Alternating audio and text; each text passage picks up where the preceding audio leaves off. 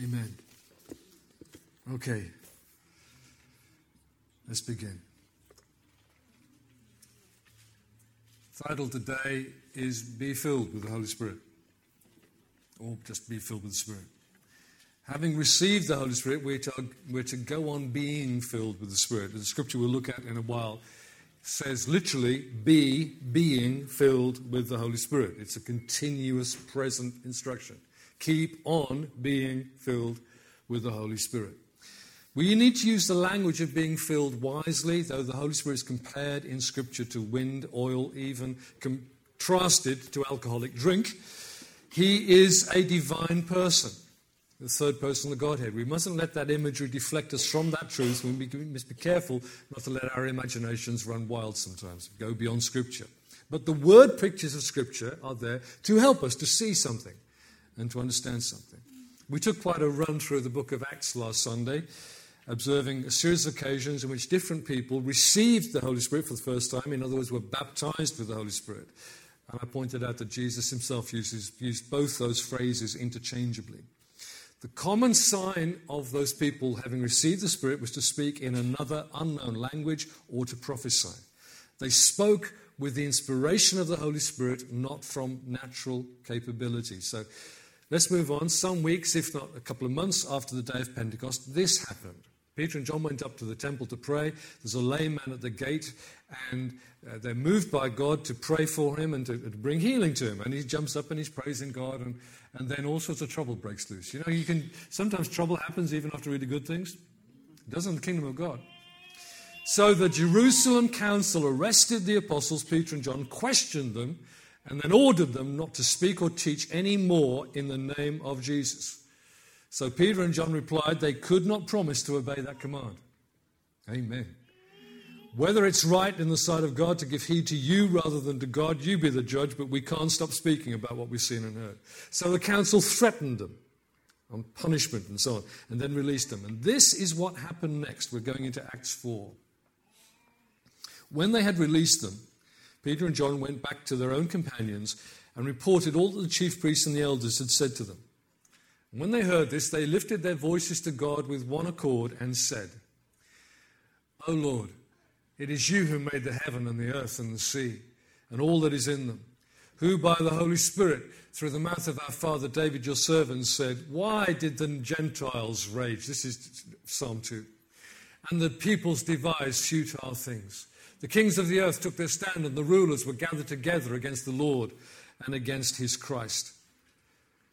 And then they come back to their prayer. For truly in this city there were gathered together against your holy servant Jesus, whom you anointed, both Herod and Pontius Pilate, along with the Gentiles, that's the Romans, and the peoples of Israel, to do whatever your hand and your purpose predestined to occur.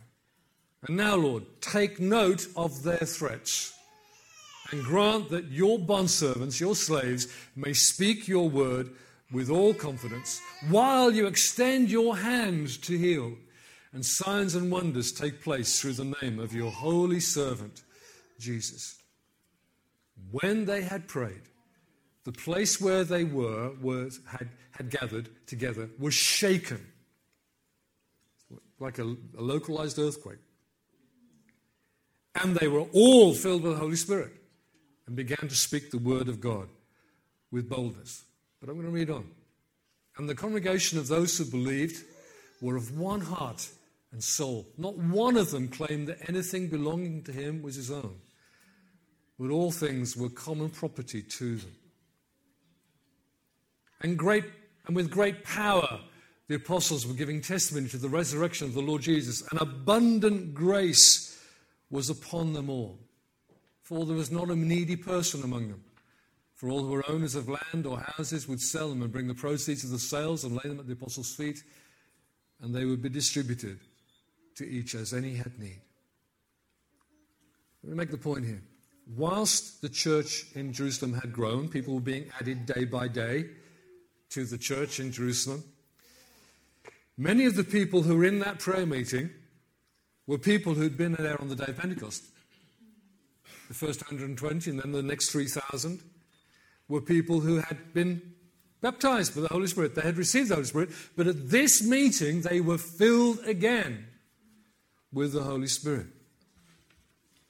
A shaken building, a refilled people. What was the outcome? Two, really. One, boldness and authority. The preaching of the gospel went on with healings and signs and wonders in the name of Jesus, despite the threats of the Jerusalem authorities. They needed boldness to overcome the threat.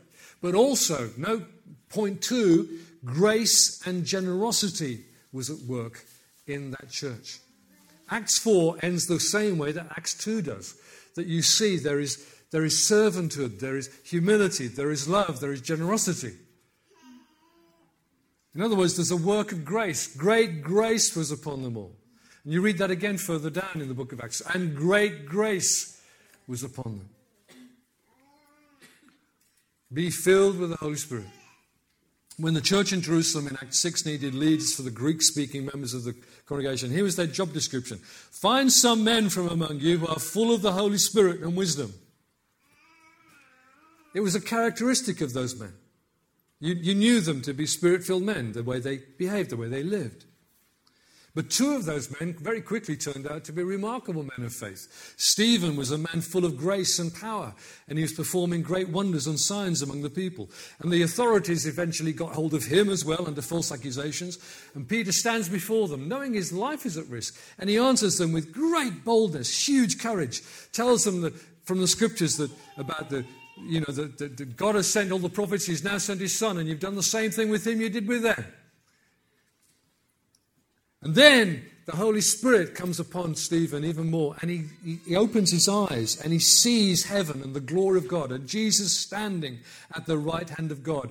And as he describes what he's seeing, the Jerusalem authorities cover their ears and rush him out and stone him to death.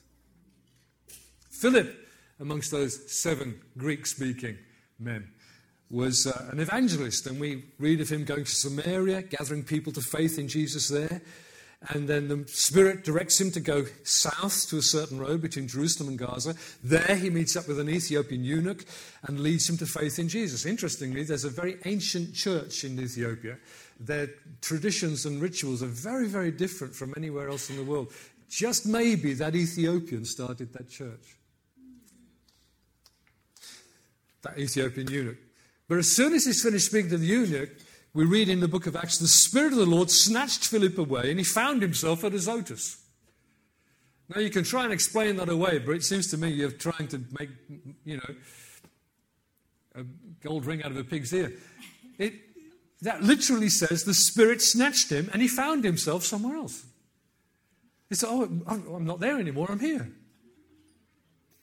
That was a remarkable miracle that the Holy Spirit did with Philip. Later we read that Barnabas was a good man, full of the Holy Spirit and of faith. And that Barnabas was the one who brought Saul from sort of exile in Tarsus to Antioch, who became in turn the great apostle to the Gentiles.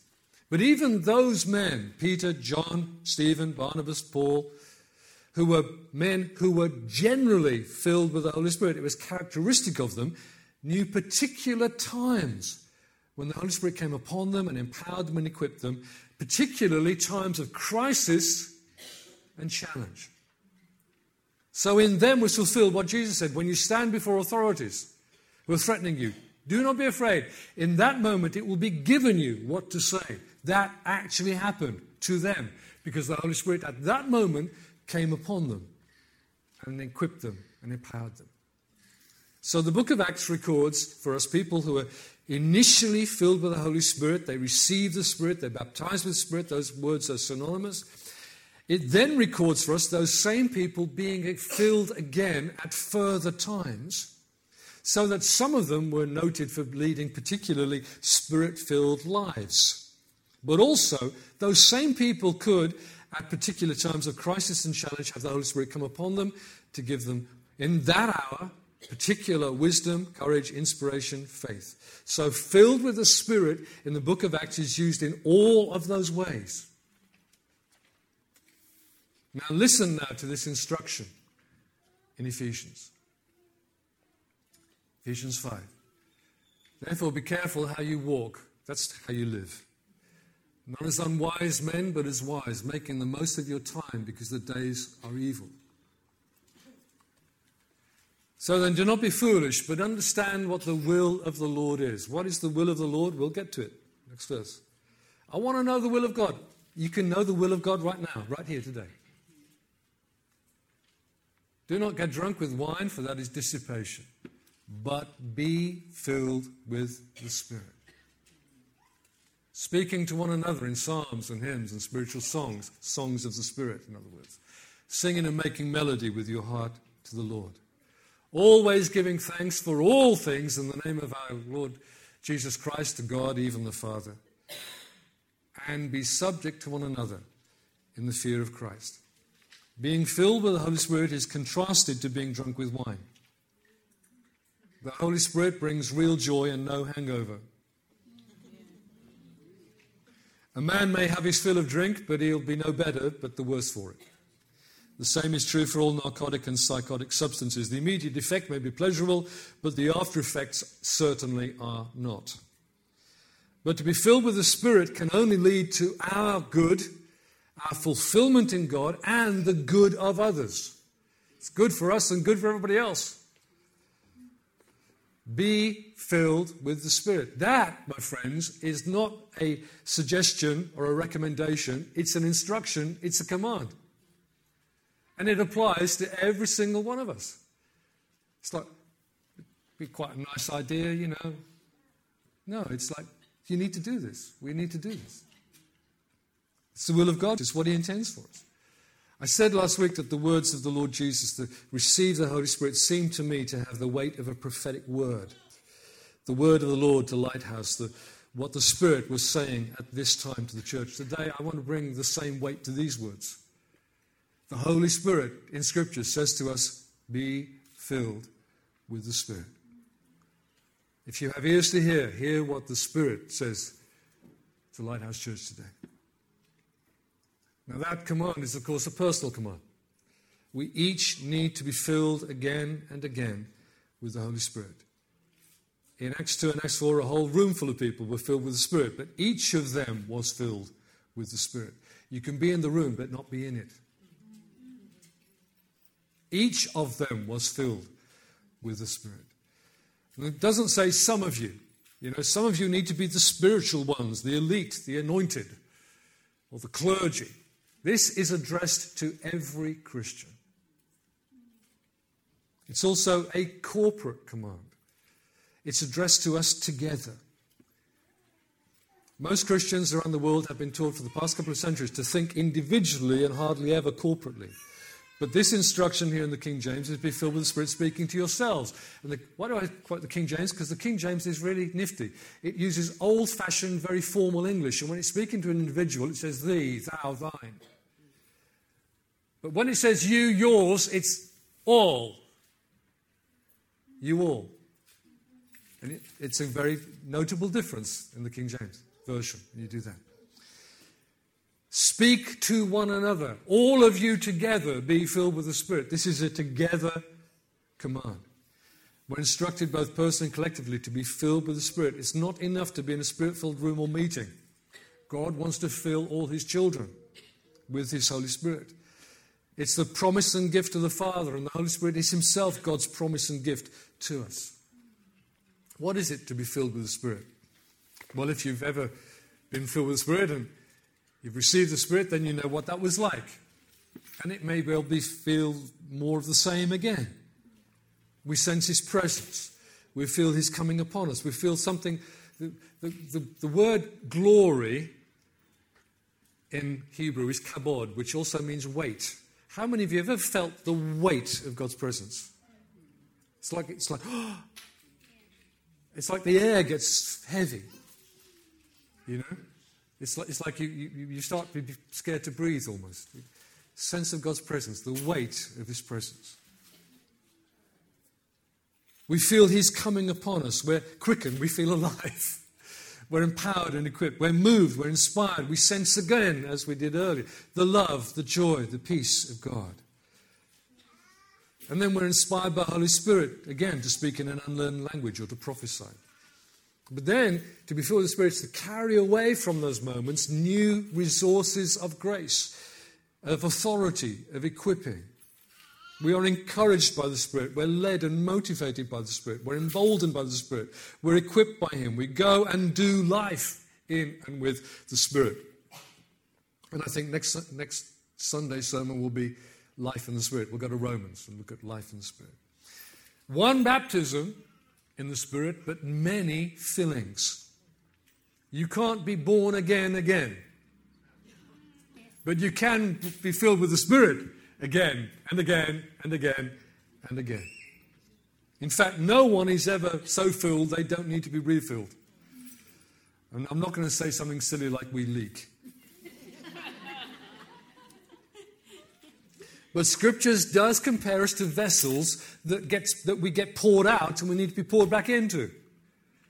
When you give out to people, hey, there's a reason why a lot of preachers and pastors take Monday off, because you've given out so much on a Sunday, you're like, whoa.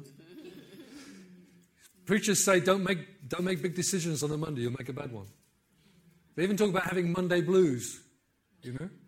There's like, Elijah on the prophets of Baal, and whoa! Next thing, he's running for his life because a woman threatened him. Well, she was the queen, but there's a pouring out, and then you need to be poured back into. The vessel gets drained.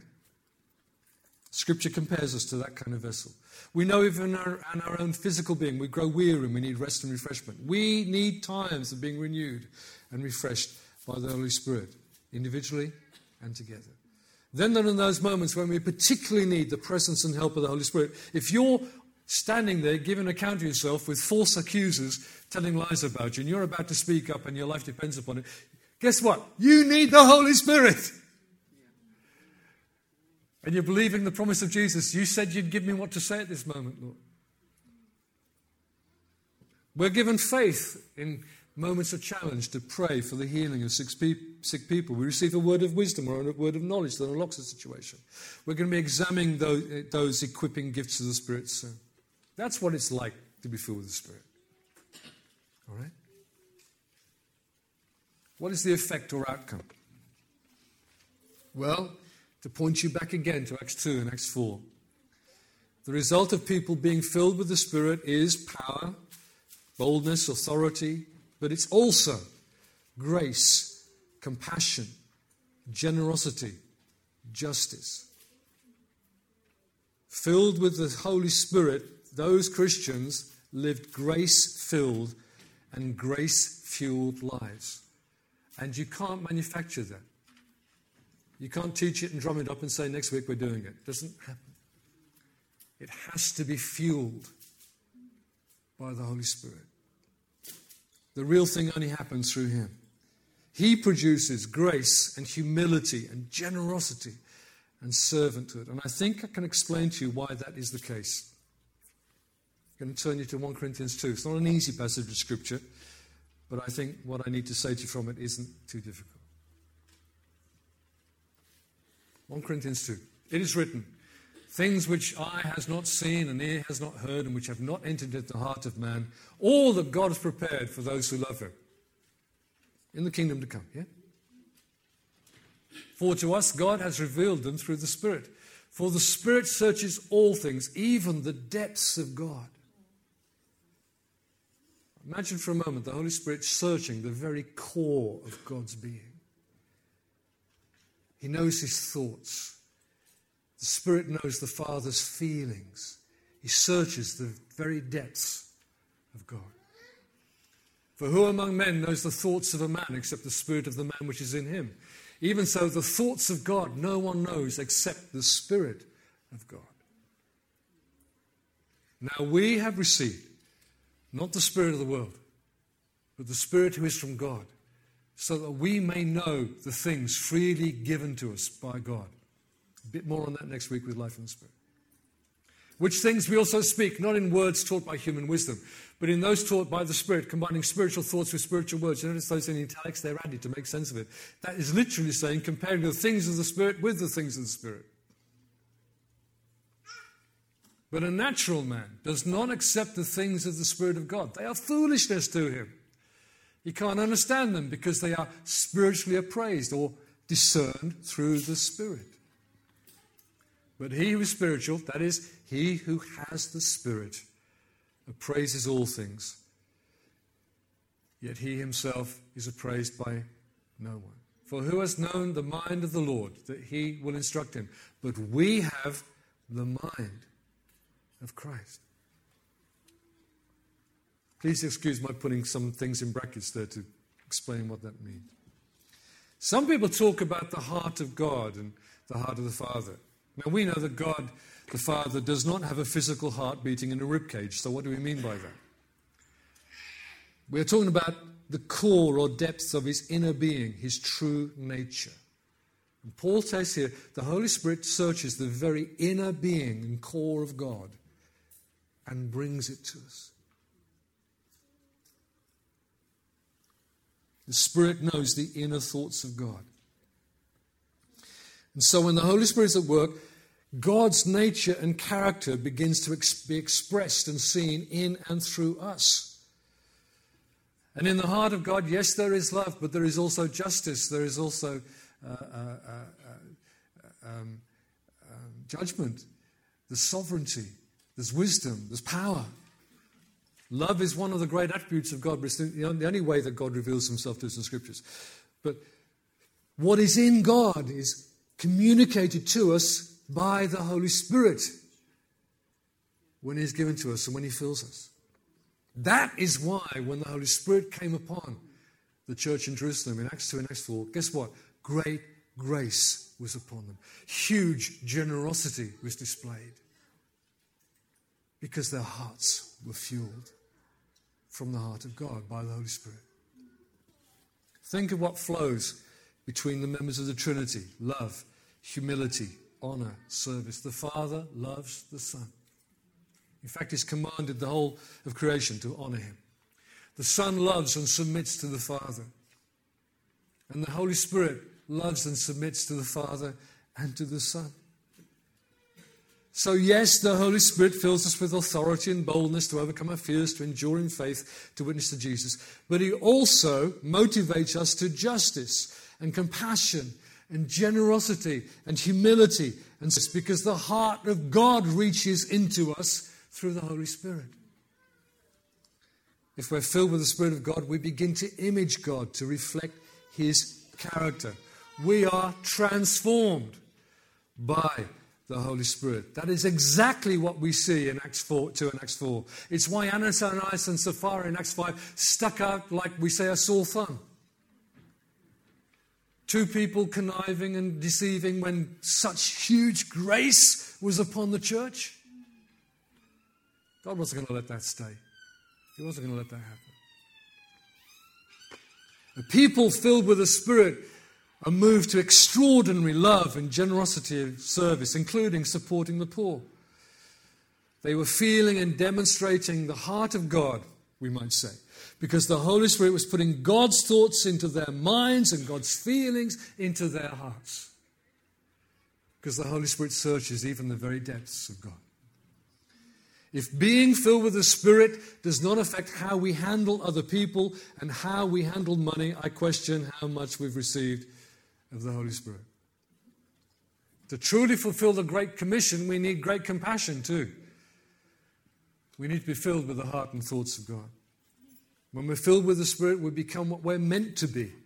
Real human beings, are people filled with God, hearing the voice of God, feeling the heart of God, both for us, I know you love me, and then through us for others. Hey, you love them too.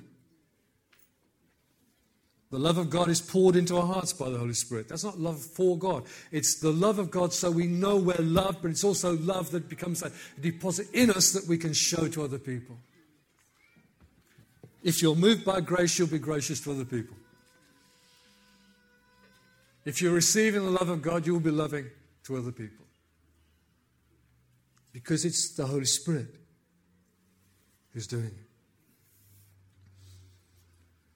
In fact, I would say that these are the marks of the authentic work of the Holy Spirit. In each believer, as we looked at in John 14 to 17, in each believer, the Holy Spirit bleeds us to Jesus or brings Jesus to us and builds Jesus in us. So the work of the Holy Spirit in every one of us, whether you've been baptized in the Spirit or not, is that you are being fed by Christ and taught by Christ and formed to be like Christ. That's what Jesus taught us. In the Christian community, the work of the Holy Spirit is grace and peace, fellowship, servanthood, generosity, sacrifice. You can preach them and try and make them happen. You need God the Holy Spirit. He's the Spirit of grace. He makes that spread like you spread Marmite, if you like Marmite. Shall I say jam instead, on your toast? Not Marmite. The Holy Spirit, if He's present, will spread grace. Like a scent, like a flavor, like an atmosphere. And in gospel witness, the Holy Spirit will give power. Power to be bold and to preach and to teach, but also power in signs and wonders and healings and so on. Why do I put those three in that order? I'll tell you why. Those first two are what Jesus himself called fruit. Character. Character. Fruit in an individual Christian and fruit in a community of people. The last one is what's called works. And you can do works for the wrong motive. And you'll be judged for that. And Paul even says that our works could be burned up on the last day. Because God searches our hearts. So what matters, what really matters for the long term is fruit. Jesus said fruit that lasts, fruit that remains. In fact, you'll be rewarded for fruit into eternity. That's why I put them as 1 and 2. And by the way, Jesus didn't say signs and wonders will convince the world you're my disciples. Signs and wonders are good. They shake a bell to draw people's attention to the gospel. He said, by this all men will know that you're my disciples when you love one another. It's the sign of the presence of God amongst his people. God the Holy Spirit, the Spirit of grace, causing us to where can I help? Who can I serve? Who can I do some good to today? And we learn that in the community of faith as Christians together, and then we go and spill it out to the world. I am not going to seek the Holy Spirit for more power without also seeking for greater grace. It's the mark of the genuine work of the Spirit in the Church of Jesus. The children of God reflect his nature and his heart. Now let me put this into practical application. And I'm going quickly because I preached a long time last week. There wasn't time to pray. There wasn't time to break bread. That was my fault. So I've got my Go Faster stripes on today, okay? Like the old Ford Corsas and things, Cortinas. There's a book on our shelves at home we've had for years. In fact, we bought a copy for our daughter. It's called Foods That Harm and Foods That Heal. And when that came to mind, I thought, why am I thinking of that? And the Lord said to me, why don't you just be simple and make 2 lists? So I did. What is harmful to us and what is helpful to us if we're going to be seeking to be filled with the Holy Spirit. So in the harmful, it's unhelpful, it's unhealthy, it's unholy. Because it doesn't make us more like God, it doesn't honor God. All right? I'm not going to spend a long time on this list. It makes me feel a bit sick to go there, really. But first of all, what is harmful, unhelpful, and so on. Be proud and self-reliant. Go ahead. You won't receive anything from God. I can do it myself. Fine, go ahead. That's the answer of heaven sometimes. You can do it. We'll see. That's number 1. Number 2 is not being disciplined, but disobedient, dissolute, and dishonoring the Lord and the gospel. It takes discipline to live a good life. It does. Knowing what to do when you get up in the morning and how you spend your time and when you find time for Bible reading, when you find time for prayer. Many of us have all sorts of disciplines. Few of us forget to clean our teeth or have a shower. So there are disciplines. The more discipline you can build into your life as a Christian, quite frankly, the better Christian you'll grow to be. Discipline really counts. We can grieve the Holy Spirit, Paul says in Ephesians. I would say by our attitudes, our actions, and also our associations. If you hang out with people who are unholy and you're not having a very positive effect on them, they'll pull you down to their level. We can grieve the Holy Spirit by our associations as well as our own actions. The scripture says that we're temples of the Holy Spirit. You know, this is not a temple. I'm so glad this wasn't called Kingsmore Christian Temple. I would have said, oh no. There are church buildings called temples. I'm going, what don't you understand about scripture? Buildings aren't temples. We are temples. In fact, in scripture, two things are the temple of God. Me and us. The church. You as an individual Christian, and we together as the family of God. We are the temples of the Holy Spirit. God wants to fill me and us with his presence through the Holy Spirit. We are temples of the Holy Spirit. But because we're temples of the Holy Spirit, we're not our own. We're bought with the blood of Christ, and we're members of the body of Christ. So we're told to forsake sexual immorality and other things because they are not honoring to this temple that God lives in.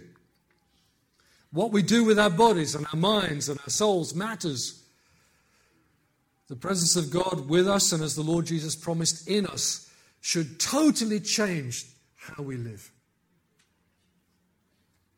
I remind you again of those words from Ephesians 5. Therefore be careful how you walk, not as unwise men, but as wise, making the most of your time because the days are evil.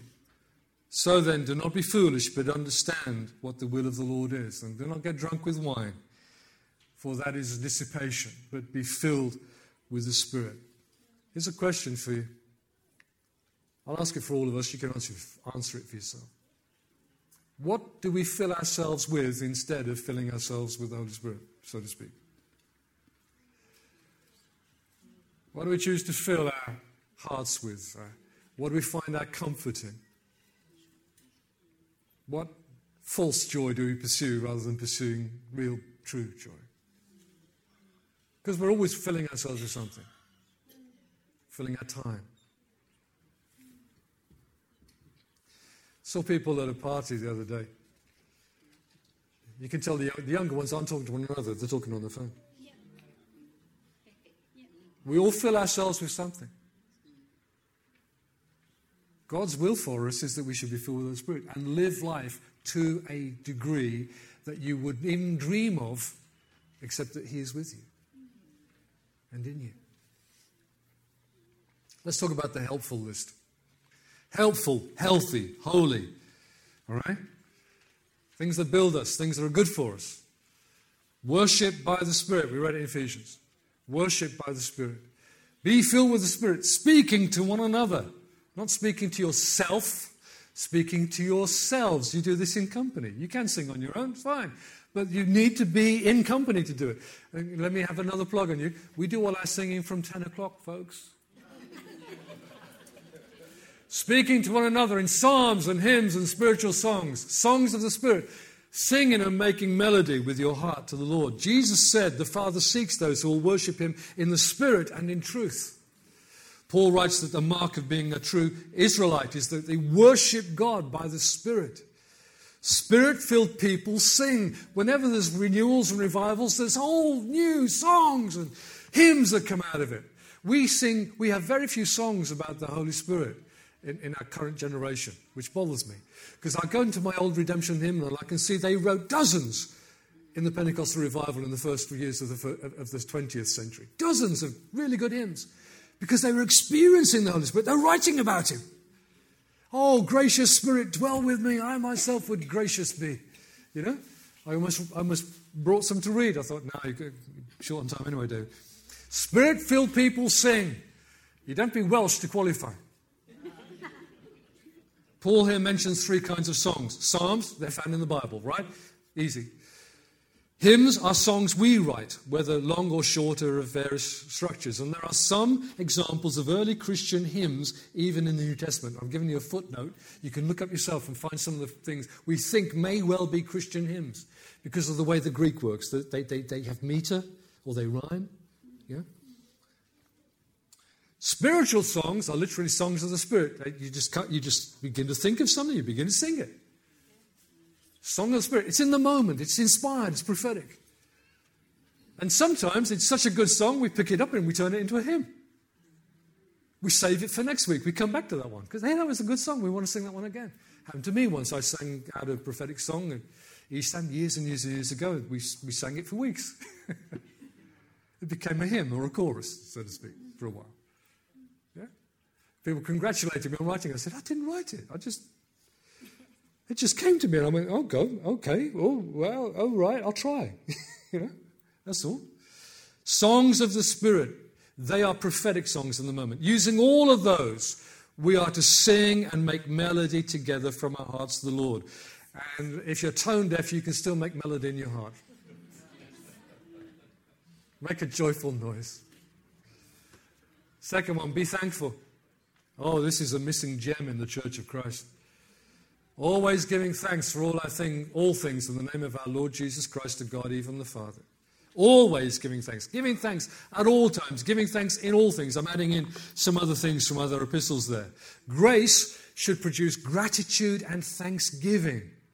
And giving, generous giving too. Even when we know how to sing songs, it seems to me many of us find it difficult to find something to say when it's time to say something. Stop the song. Instead of coming from, oh, yes, Lord, I want to thank you. I want to praise you. I want to give you. You're so good to me. I thank you for doing that this week. I thank you for helping us on Friday. Gratitude, gratitude, gratitude. Thanksgiving, thanksgiving, thanksgiving. But it's not just a routine, saying the same words, you know. And you notice I don't get into that with you. I don't kind of say something to you, you say something back to me. We do it all the time. Because I don't want to be just merely empty repeating things.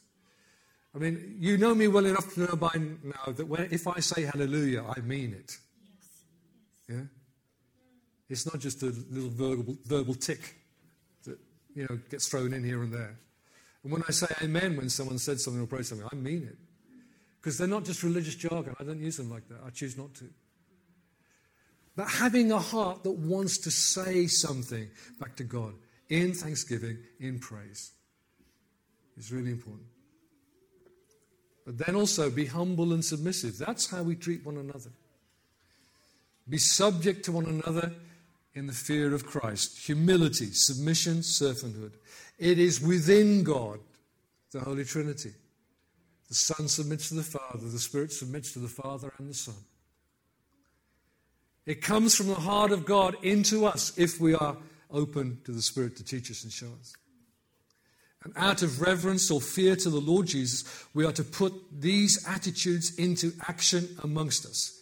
Humility, submission, servanthood. The problem is, rebellion is written deep in the human heart.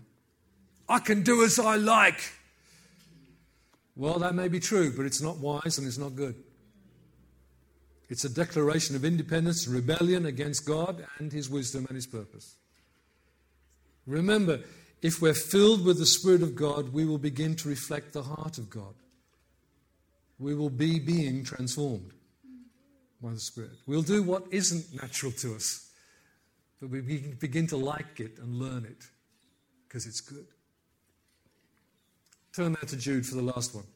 But the last but one book in our Bibles. Yep. Let's come back to pray in and with the Spirit.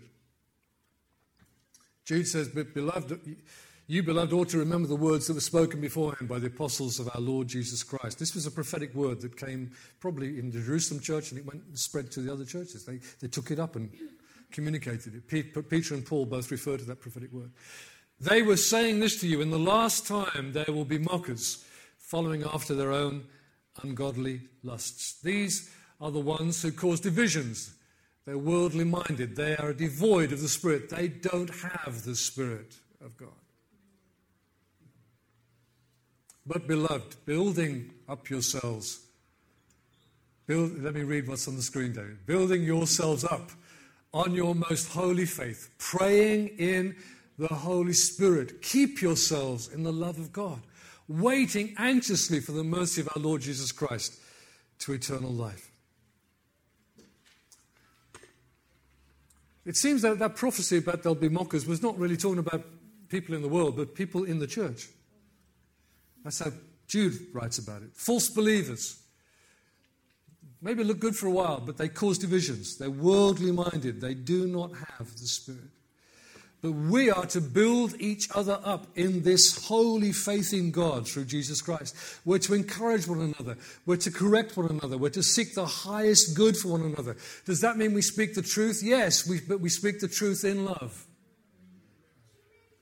But we don't dodge stuff.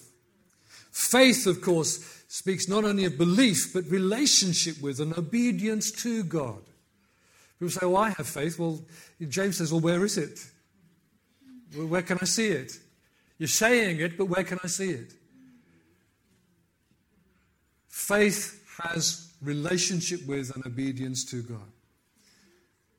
We're to pray in and with the Spirit. That is relying upon His inspiration in prayer, which would include praying in unknown languages, but also praying prophetically in your own language. You think, where did I get that prayer from? Well, the Holy Spirit inspired it. Paul writes similarly in Ephesians, further on from the verse 5 we've been looking at, and just after writing about the armour of God, Paul writes, and I've used the ESV here, praying at all times in the Spirit. It's like, it should be a normal mode, rather than thinking of, I'm really finding this difficult to pray, I better find some help from the Holy Spirit. No, you try and make it your normal mode of prayer, to be praying with the Spirit. With all prayer and supplication, to that end, keep alert with all perseverance. Keep on praying, in other words, making supplication for all the saints.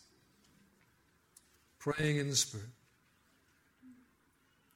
Keep ourselves together in the love of God. You notice it says, keep yourselves, plural. Not just you keep yourself in the love of God, it's keep each other as well. Stay in the love of God. Stay where the love of God reaches you. We know when we've moved ourselves outwards from God's light and God's love. We all know when we've done that, don't we? We feel it. And then when someone comes and suggests it, we're cross and angry, but we know we've moved away in our hearts and our affections. We're edging out of the light and we're no longer experiencing His love because of what we're doing. Attitudes, actions, associations. Stay where you know and experience His love. And urge and encourage one another in doing this too.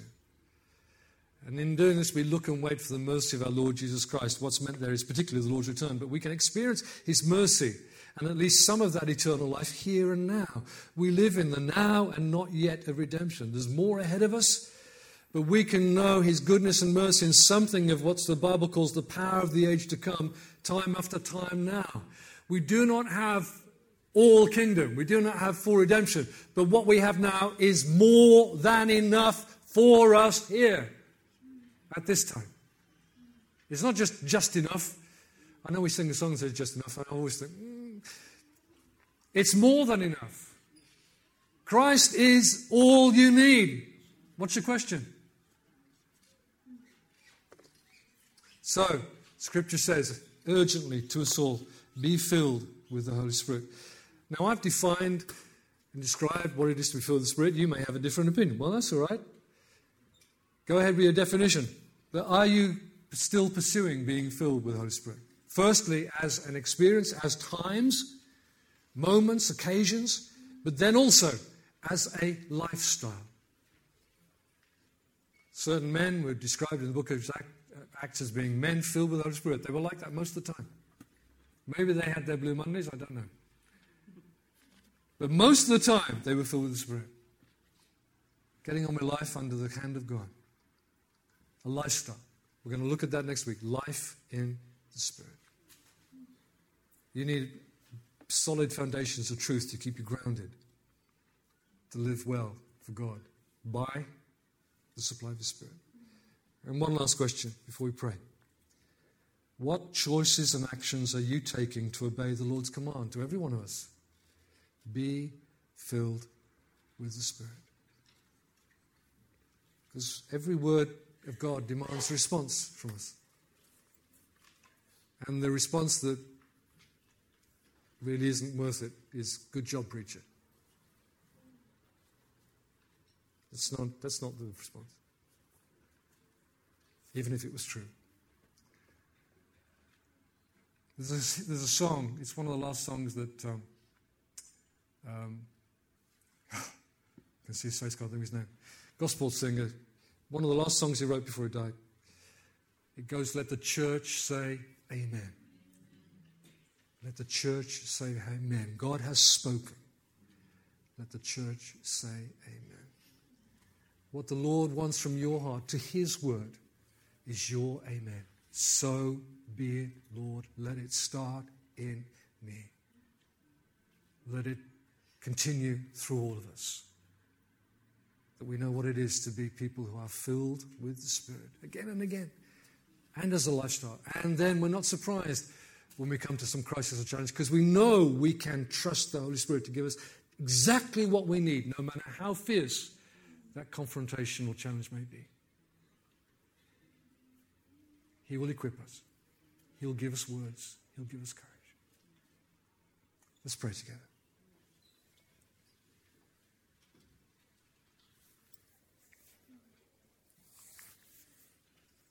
Oh, Father, that's my prayer, Lord, let the church say amen.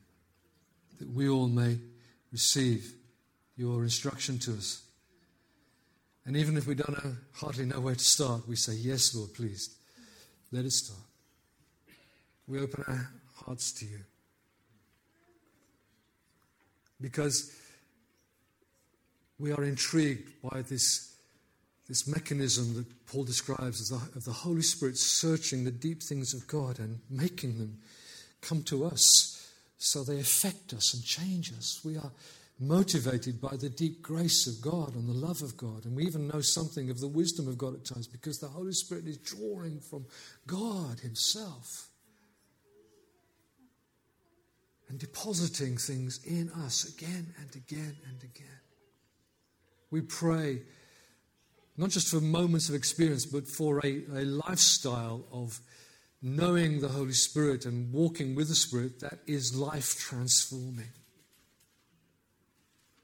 That we might be the children of God, shining like the sun, like stars in a dark world. We want to stop complaining about the dark, Lord, and say, Lord, let there be more light in your people, in your children. We do not want to be those who rant at the world. We want to be, as Jesus called us, the light of the world. We want to be doing some good as well as declaring the gospel. We want to be the salt of the earth as well as those who talk about the gospel. And these things come from your heart, Father. We can't manufacture them. We'd be like trying to pick ourselves up by our own shoelaces. We pray, come, Holy Spirit, fill us and then work in our hearts all that is pleasing and honoring to God, all that reflects his wonderful nature of grace, mercy, and truth.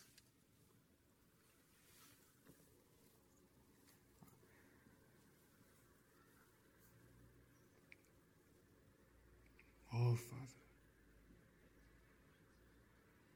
I've stopped praying because I want you to take a moment to do your praying.